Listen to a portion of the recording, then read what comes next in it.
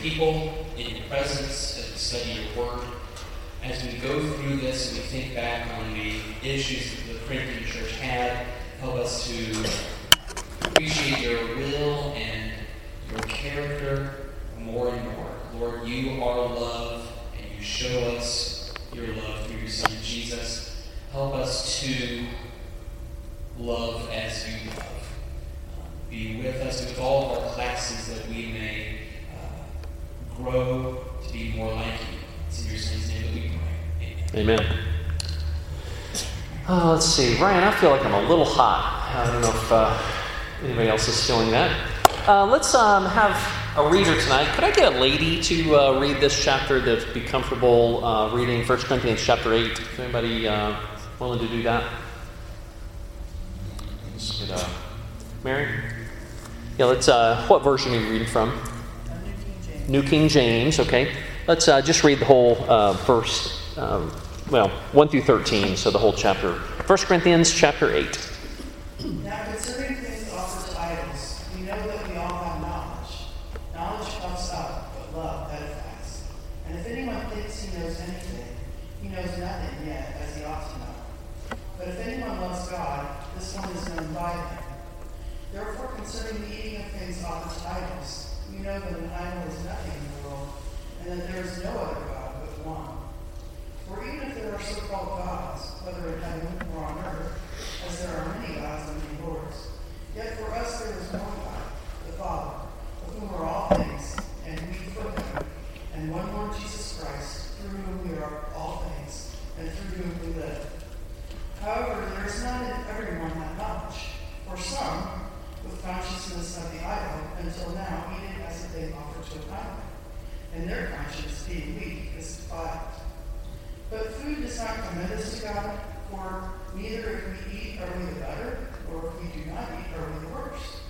But beware, lest somehow this liberty of yours becomes a stumbling block to those who are weak. For if anyone sees you who have knowledge eating in an idol's temple, will not the conscience of him who is weak be emboldened to eat in those things offered to idols? And because of your knowledge, shall the weak brother perish, for whom Christ died? But when you thus sin against the brethren, and wound their weak conscience, you sin against Christ. Therefore, if food makes my brother stumble, I will never eat meat, lest I make my brother stumble. All right, thank you so much. All right, this is kind of an interesting topic. I don't know that there's a lot of parallels directly with meat sacrificed to idols, but I think there's some principles that are laid down that are, I think, important for us to differentiate. It's so interesting in the New Testament how both Jesus, Paul, any of the teachings don't just come out and just say, here's the way to do it. There is principles laid down for us to kind of look at it. And I think this question might have been more easily answered if Paul would have just said, okay, yeah, here's the right thing to do, and moves on. But he doesn't do that. He kind of takes a step back. He says, let's look at this issue and see what the principles are in this. I saw this title, just calling chapter 8, The Art of Love. That idea of how are we putting other people in front of ourselves? How are we loving each other? And there is an art to that. It is not just a simple thing. It's not an easy thing. Love is not easy. It takes work. It takes understanding of each other. It takes a compassion for each other. It takes knowing that other person to love them. And I think that's what Paul's getting at here in that. Because there's two ways to learn. One, I just give you the facts and you learn those facts. Or you learn the principles laid down and you can apply that to all situations. And I think that's what Paul's doing here. He is laying down these principles of how to love one another in this seeming question that the Corinthians are bringing up. He uses this phrase again, now concerning. And we have seen that before back in chapter 7. We will see that again. He almost, there seems to be some correspondence that we're just not privy to, that there seems to have been a previous letter that they have written, and now Paul is responding to some of those issues. And so it's hard to get that one-sided conversation, but that's kind of what Paul is doing. And so he picks up in verse 1. It seems like kind of a new topic that he's going to talk through 8, 9, and 10, kind of all of this together in this idea of loving. But he says, now concerning things sacrificed to idols. And he says, we know that we have all knowledge. Knowledge makes arrogant, but love edifies. And I'm not sure if this is something that they wrote down, this idea of, because we don't have quotation marks in the original language. I don't know if we know that there in verse 1, we know that we have all knowledge. I'm not really sure if that's Paul's stance or if that's the Corinthian stance. You could probably go either way with that because we just don't really have a good idea. But either way, he is saying, all right, so we have this situation where we have meat, and meat was pretty scarce back in those times. It was not like they could just go to Kroger, couldn't go to Walmart, couldn't go to a butcher. Most of the time, meat was associated with this idol worship, that when people brought a sacrifice, they figured out, hey, if they're bringing a sacrifice, there's some for the priests and some left over that we can divvy up and make some money here on the sacrifices that people were bringing. And so that idea of having excess protein is fairly uncommon. So this meat sacrificed to idols oftentimes was where you went and got your sustenance. I'll just leave it there.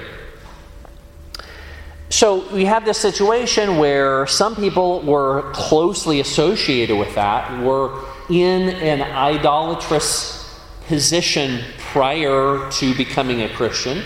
And so they were going, okay, this still feels wrong. And some people are saying, idols are nothing. There's really nothing there for us to worry about. I can just go and participate, buy that meat because that's where you bought meat.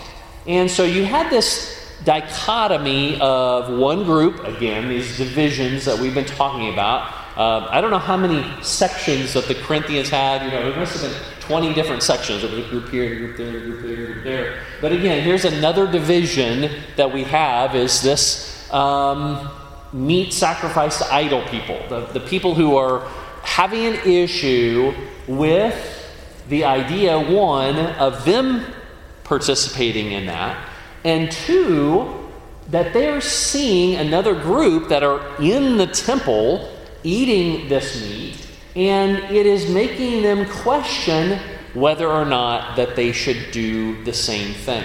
And so Paul's going to work through this system of analyzing what I choose to be right or wrong and how that affects you in what your decisions are. I think that's interesting. So anyway, he says, verse 1, now things concerning sacrifice to idols, we know that we have knowledge. Knowledge makes arrogant, but love edifies. If anyone supposes that he knows anything, he has not yet known as he ought to know. All right, so the first question I threw up here, I kind of want to just look at both sides of this. Knowledge. What are the benefits of knowledge? What are the problems of knowledge? Because I think it's important for us to lay this foundation as we're looking at any topic. How does knowledge help us, and what are the pitfalls of knowledge? Thoughts on that? Bob already told me his answer, so yeah, let's start with that. Okay, I'll give the answer that I gave him earlier first. Okay. The answer to both of those questions in the proper order is having it and forgetting it. Okay. Yes. The real thing that we're seeing here is actually both of them have a truth. Okay. There's nothing wrong with eating meats, and if you think it's associated with idols, you should. There's nothing wrong with not eating meat. Okay. And so here's the issue. Knowledge can cause us to look at everything from that direction, and we may not have all of the knowledge that we need. Okay, so knowledge is limited. The more that you learn, the more that you realize you don't know. Honestly, I mean, the older that you get, I think when I was younger, it's like I got it all figured out. Like I know all the issues, and I've got to. And the older you get, you go, oh wow, how arrogant was I? I don't know anything. The more that you study in any topic, whether it's historical or financial or any of those things, knowledge is never complete. You never know all that there is to know. It just becomes more of it just keeps opening up into different areas, and you go, man, I don't know hardly anything. Jen? I have a note here in my Bible next to this verse, someone who said it, but knowledge with arrogance makes us feel important, but knowledge with love strengthens others. Say that last part again.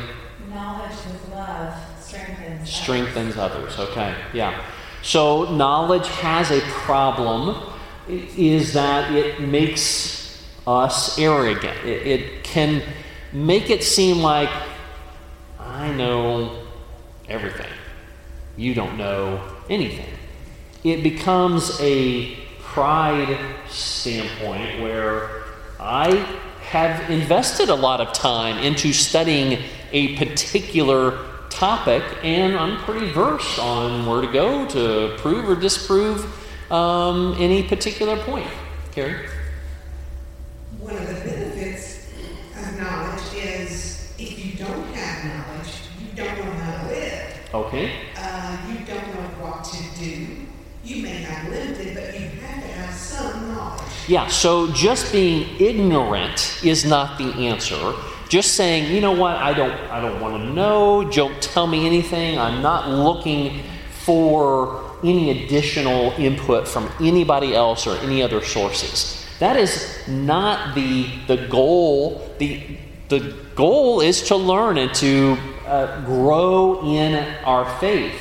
But just being ignorant, where I don't know anything, that isn't the overall goal. So there is a balance that we have to navigate there. Misha? We could use our knowledge to help teach others, but sometimes when we have that knowledge, we're a little bit impatient with them to get where we are. You know, in teaching, I had a class in college. It was training methods, and you always have to know where you are. You have to know where you're going, and then you build a bridge from one to the other. You have to take where people are, because if you're building bridges to where you want to go and they're not learning from that, they're never going to learn. You have to know where people are, where they should be, and then you help them get there. But that takes a lot of skill to navigate all three parts of that to help someone learn. Who we got? Yeah, Stephanie. Going right along with that, I was going to say the key to whether it's beneficial or problematic is relationship. So I feel like that's just another way to say what you said. Yes. And, you have to start with the big idea and the principle. And if you don't have those, then the facts, there's nothing to hang the facts on. And so it's kind of weird. Yeah, that you often hear people just going on and going, I think this and I think this, and it's like, that's not a great way to help someone learn. It's like, let's have some facts here instead of going, I feel like this, and I feel like this, and here's my opinion. And it's like it's not based upon anything. There's some of that. So knowledge is important for us to establish certain things, and that's part of it as well. Chris? We all like to feel important, and knowledge is a pretty easy way. It is. But then we elevate the knowledge above the love, and I think that's exactly what Paul's saying here. So when we get all this knowledge, and then we start worshiping the knowledge and not the provider of it. That's right, because in Proverbs, knowledge is what? The beginning of wisdom. I mean, it is the starting point of learning how to use that. It is not the end of itself. There is a aspect to knowledge that book learning, it's only going to get you so far. But until you start applying those things, you begin to equip yourself with wisdom, then it becomes important. And so, yes, there is that evolution of learning something, figuring out what that means. Mitch? This kind of ties into what Chris and Jim Bacon said, but in the Holman Christian Standard, it uses it says knowledge inflates with pride, but love builds up. And so the idea of the knowledge with pride gives this false sense of getting bigger, but when you have love, you're actually getting things bigger. Yeah, it puffs up. There was a couple ways that I thought of puffing up. I mean, you have this image of a dead cow. That type of puffing up is not good. It indicates a problem. It indicates, something is swollen in your arm. I mean, it's all puffed up. It hurts because there's infection in it. There's something wrong. You get the puffer fish, kind of the boom. You just see that, Finding Nemo. Yeah, that imagery, again, not a great idea that I know it all. I've written articles on this. I've gotten books written on this. I know all the answers, and you become. We call it a big head for the same reason. You have a big head because you think you know everything there is on a particular topic or subject. And it isn't, that isn't helpful. How does that help anyone that you have your doctorate in a certain topic? I don't know. Alan? I wanted to share Croft's reference in Romans 15:14. He says, I myself am satisfied about you, my brothers, that you yourselves are full of goodness, filled with all knowledge, and able to instruct one another. It is. That is the end goal, is to help each other, not just go, I'm the expert. You have any questions, you come to me, right?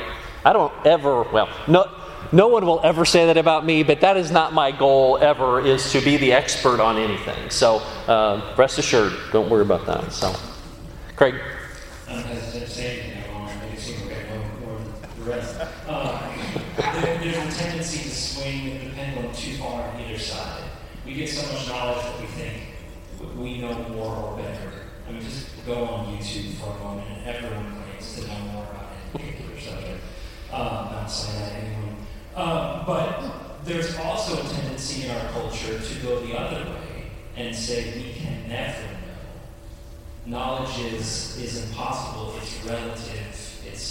And so when it comes to our study of the Bible, we need to be careful that we don't say, well, we just can't know, and let's all be content with ignorance. God wants us to be ignorant. Right.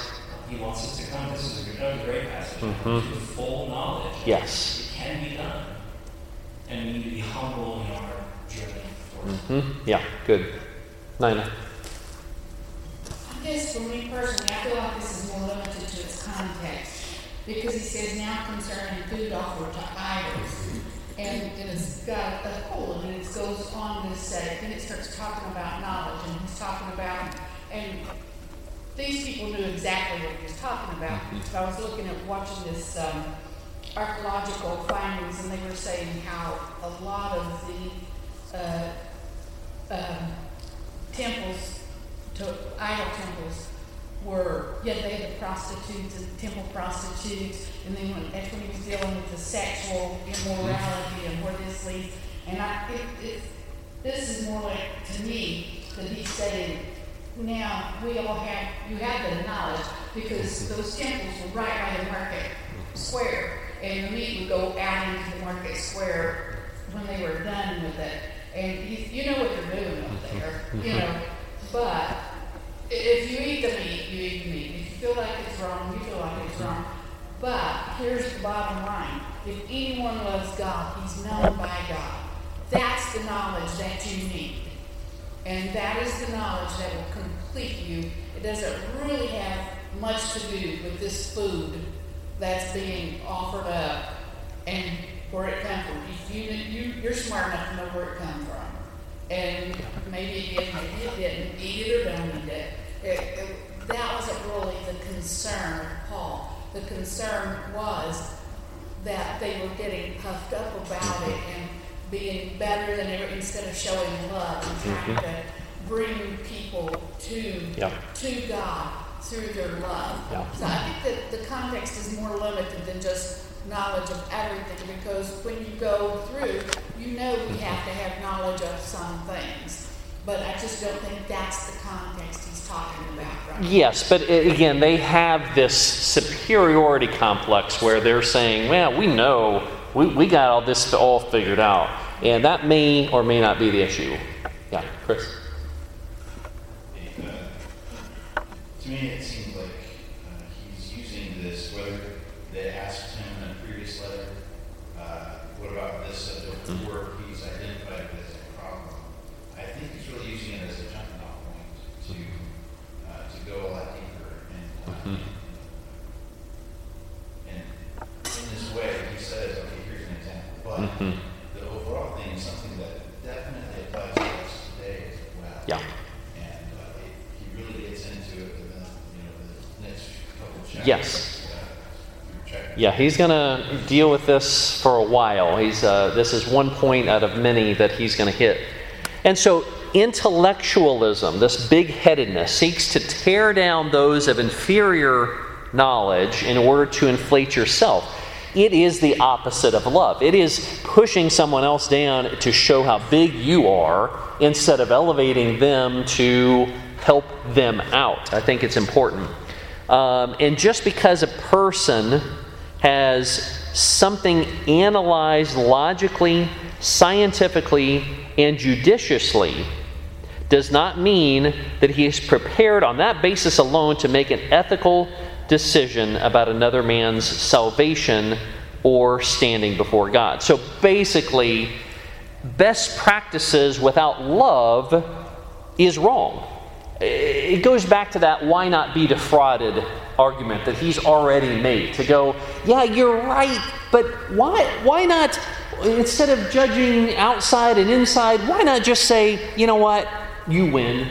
I'm putting you first. It's that same argumentation in this situation. Micah?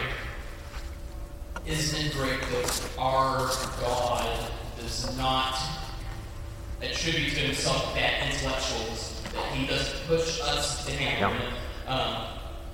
His defining character, God is love.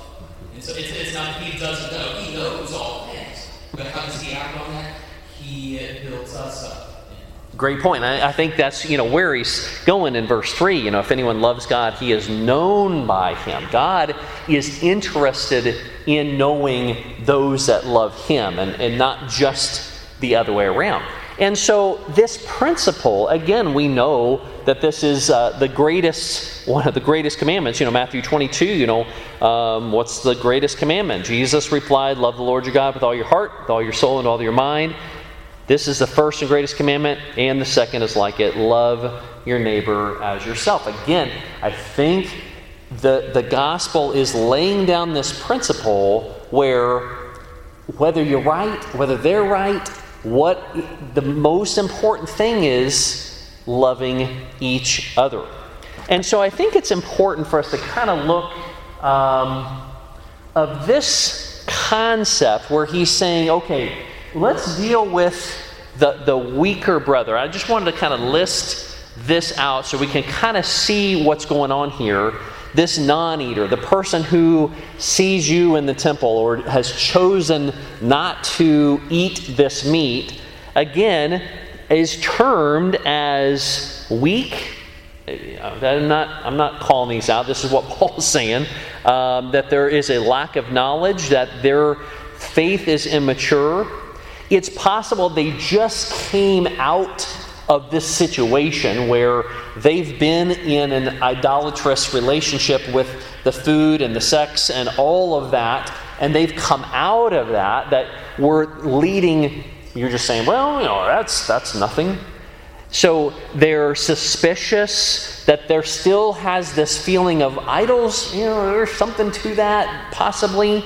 And the logic may or may not be there for those that are dealing with this issue.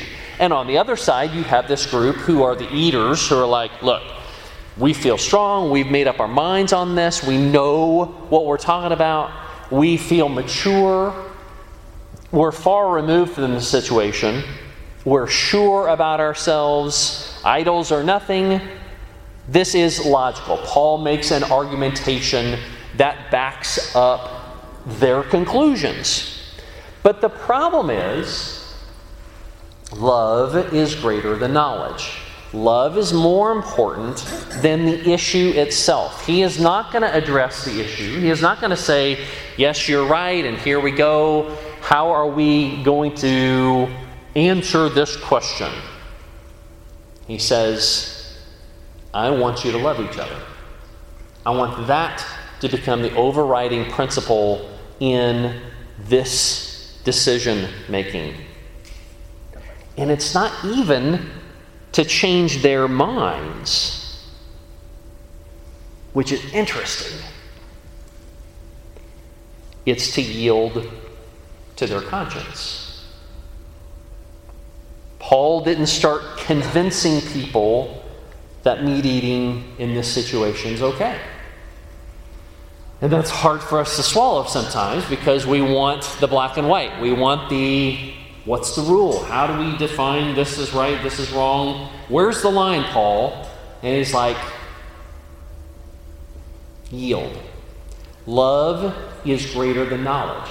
And I think that's important because he's going to continue. I mean, we're going to get to chapter 13, right? I mean, the whole point is putting each other above our own thoughts and knowledge. Where we at?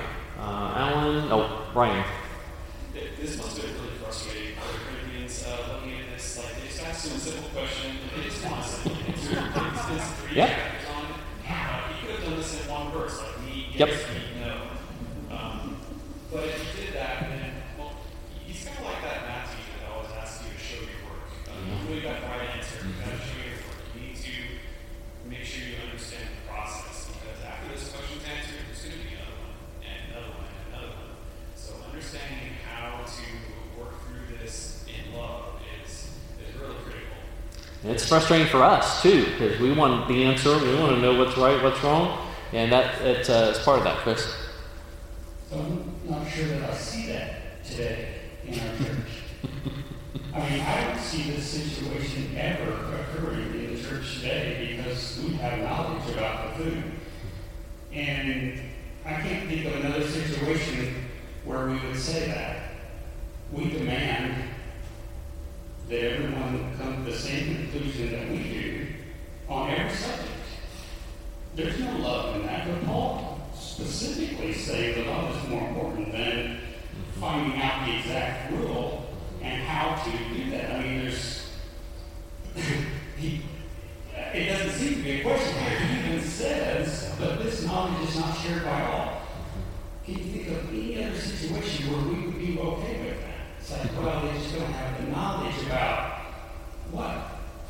The head covering, the Lord's Supper on Sunday night, anything. You just name any situation and say, are you okay that some people don't have the same knowledge?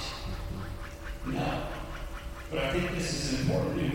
And might ought to open our eyes a little bit and look how Paul used the gospel to interpret what needed to be done. He used the principle more than the letter.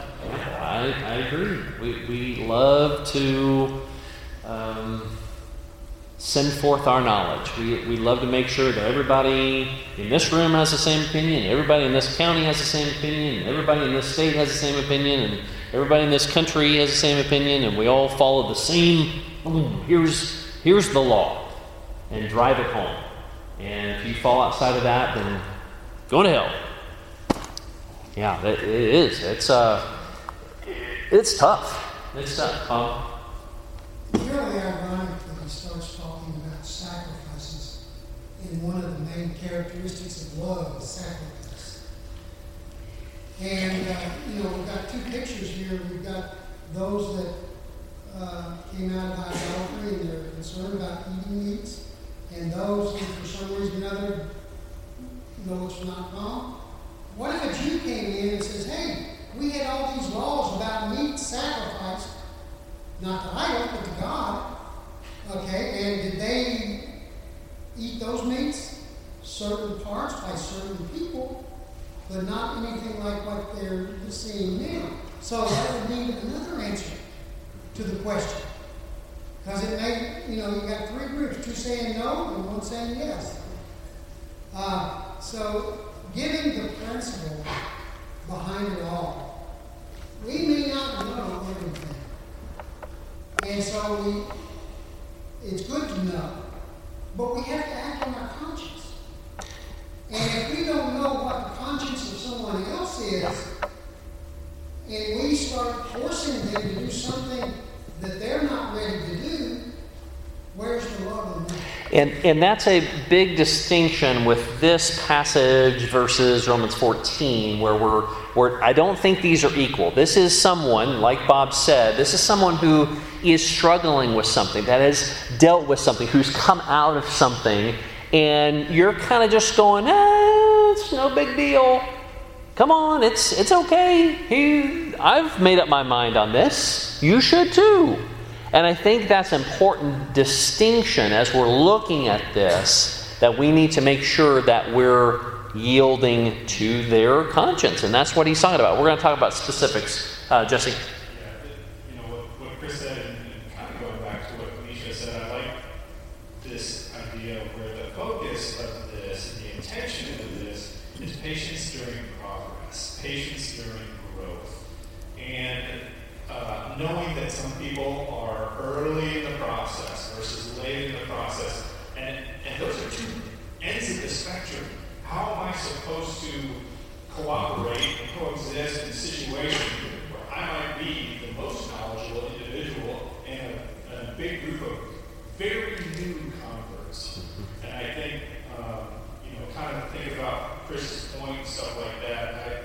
I think it's about being really patient during that as they grow. They may grow to completely disagree with you, and you have to do something at that point. But I think Paul's focus is always each step of that building process to make it strong enough to go to the next. Yeah, good point. So let's look at, so meat eating is probably, I won't speak for everybody, probably not an issue that you're having. It's not one I'm having. But how can we become a stumbling block in this situation to others? So, let me prime the pump a little bit. Holidays. We have a lot of holidays that we like to celebrate, whether it be Halloween, whether it be Christmas, and things that are associated with that. We can, Halloween, for instance, again, we kind of look at that as just a fun, innocent thing, but for some, that is a pretty serious situation where they just don't feel comfortable with the paganism, the different things. They may be struggling with something that I have no idea about. If I have a Halloween party and invite a whole bunch of people over, there may be somebody there that just has an issue with those types of things. And so, what is my response to that? Am I going, okay, look, here's where it started in 1624, blah, blah, blah, and it's not a big thing anymore, and this is just kind of a fun thing? Or do I go, okay, maybe we kind of package that differently and not push our agendas there? Versus the same way. I mean, good grief. We could, I'm sure in this room there are myriads of different viewpoints, and how are we preferring one another in that situation? I don't know. Give me some of your ideas so we can kind of fill in some of those. How do we do that today? Chris, you got an idea? I do. Oh, no microphone. I'll come back to you. Josh. How can we be a stumbling block today? Well, we can stop talking to each other. We can become islands. Okay. It's pretty natural to be an island. I read the Bible, I think what I think, and I come to a conclusion, and maybe I assume that everybody thinks the same thing. And then when I encounter somebody who doesn't, I'm like, whoa, you're crazy, right? So I don't have a conversation. That causes a big issue. I'm not willing to talk about it, not willing to be open to their perspective. Okay. That not being willing to understand where they're coming from. Yes. How they got to their conclusion. And Right. them, me, that causes a huge issue. Okay. All right. I think that's important. Yeah, Chris. So, if the question was asked, what about people eating meat sacrificed to idols? I think the answer is, it's really not about that. That is that's just one thing that we can file under liberties. And here's how we contrast that with the law of Christ. And the law of Christ is completely inflexible. That is not something that God will flex on, so we can't either, if we want to be faithful to Him.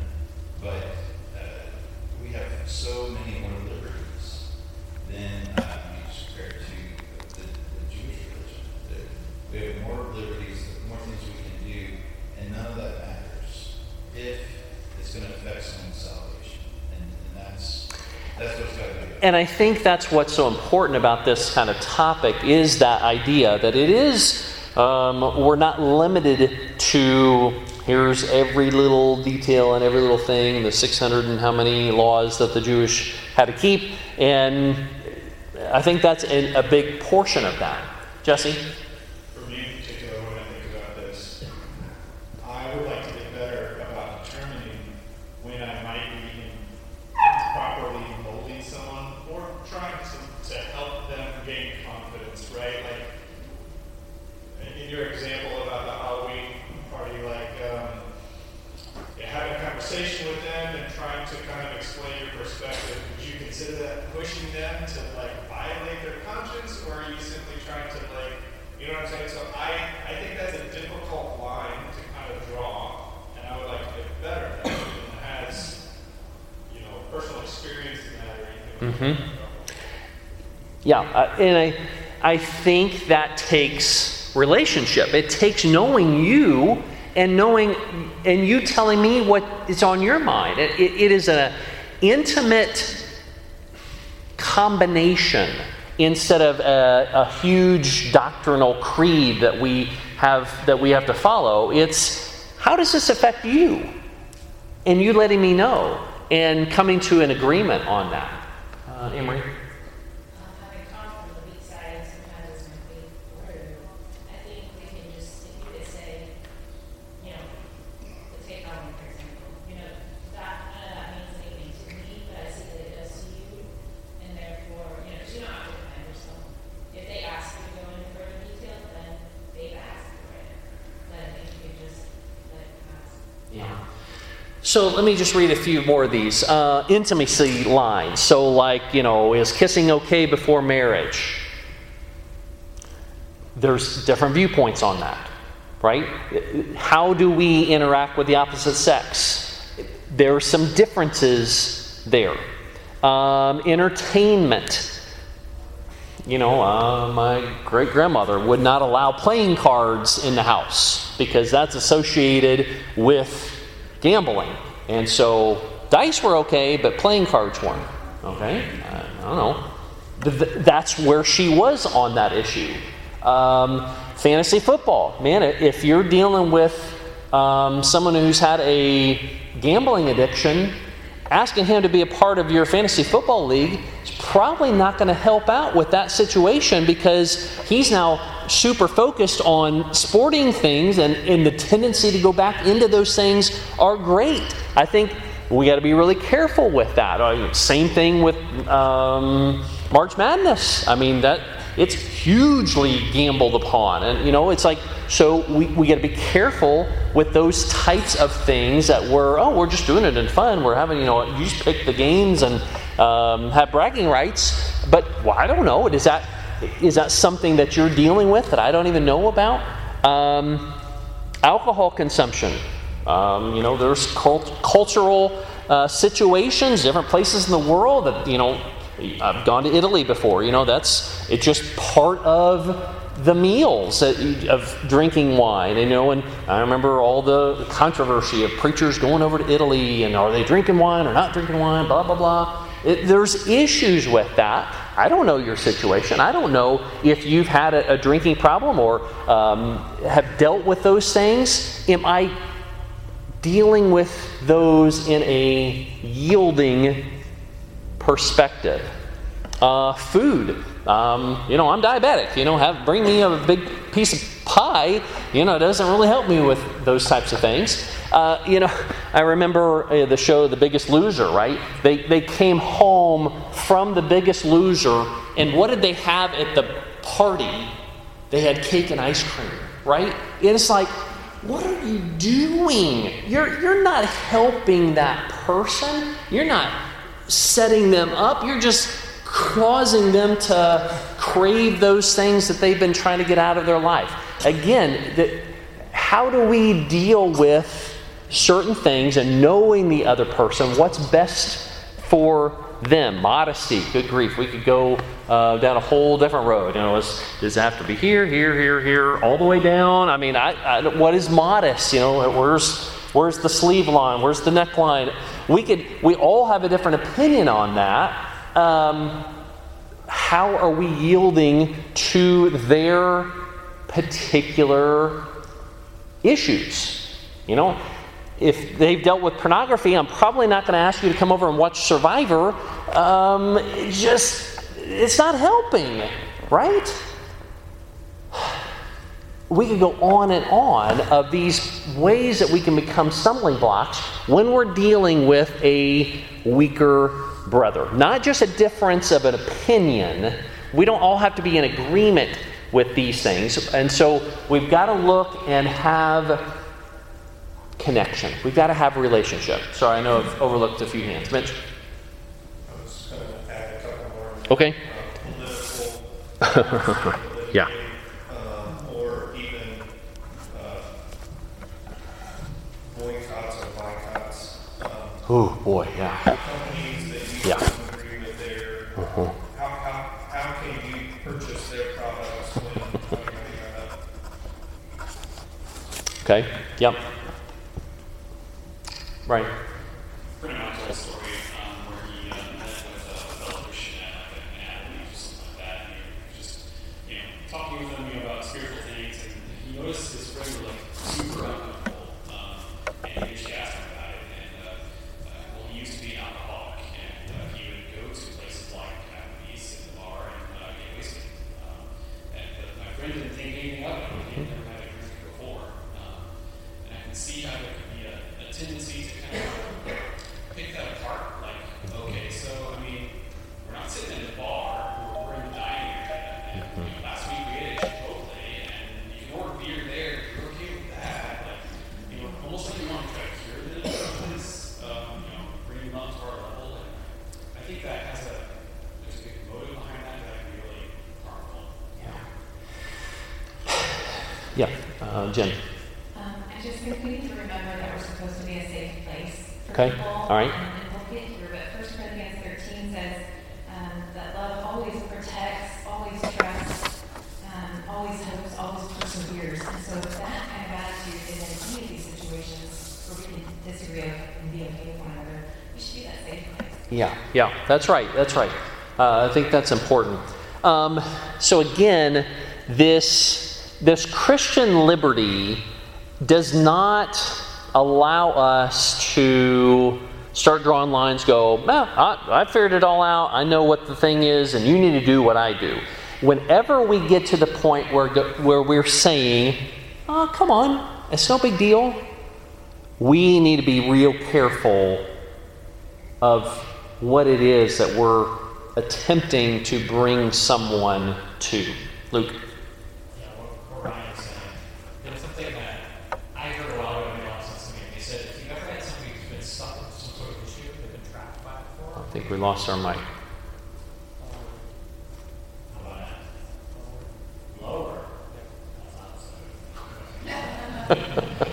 Somebody who's ever been trapped in an issue before, the tendency is that they're more sensitive to being trapped again in that issue. Yes. If you think about it, it actually makes a lot of sense. They shouldn't be. Yeah, it is. We've got to look at those things carefully. The final verse, therefore, if food makes my brother stumble, I will never eat meat lest I make my brother stumble. Are we willing to have the courage to stop if it means that much? And that's a challenge. He's saying, I don't have a problem with it either, so he's saying to them, but he's like, I am more worried about how this affects someone else than my own liberties. That's a challenge to me. Verse 11, too, that through your knowledge, he who is weak is ruined, the brother for whose sake Christ died. He's saying, if Jesus is willing to give up his life for this person, are you not willing to give up your little issue, this meat eating or whatever it is? Christ died for them. How are we going to go, I know what's right. I've studied it. I've gone to lectureships on this. Here's book, chapter, verse. And it's like, where we got? I'm sorry, Lisa, I'm sorry. So I just recently had a conversation with my daughter who's now grown, and she said something, she was noticing something different about Avon. She goes, Mom, the women can pants. And I go, what are you talking about? She said, don't you remember in Wichita? Like, me growing up, like, we always had to wear skirts and dresses. Wasn't that a Church of Christ thing? I go, no, honey. That was because there was a member there that we loved who, for whatever reason, I never asked because I loved her so much. She just thought it was wrong for women to wear anything in worship but a skirt or a dress. And I had to buy special, clothes for my daughter and myself to make sure that we never distracted her worship because of that. And we haven't gotten into it, we didn't have quite enough time talking about do you think a Christian should just give up any right he has because another Christian thinks it's sinful? That's a different topic, and maybe we'll pick that up, I don't know, because I don't think that's what this is talking about, that we just become the lowest common denominator to go, okay, pants versus dress. Who has a problem with somebody has a problem with that, we're not going to do that. Singing with books or just from memory, somebody has a problem with that, we're not going to do that. It is not that type of an issue. We're just nixing out anything, anybody, I don't know. That isn't what Paul is addressing here. Difference of opinion is different than a weaker brother. And I think that's an important distinction. Paul is going to talk more about this, but this topic in and of itself is not dealing with that. So I apologize we couldn't get to everybody's comments there, but we will maybe pick up one of those questions and then look on into chapter 9 on Sunday. Thank you guys. Appreciate your comments.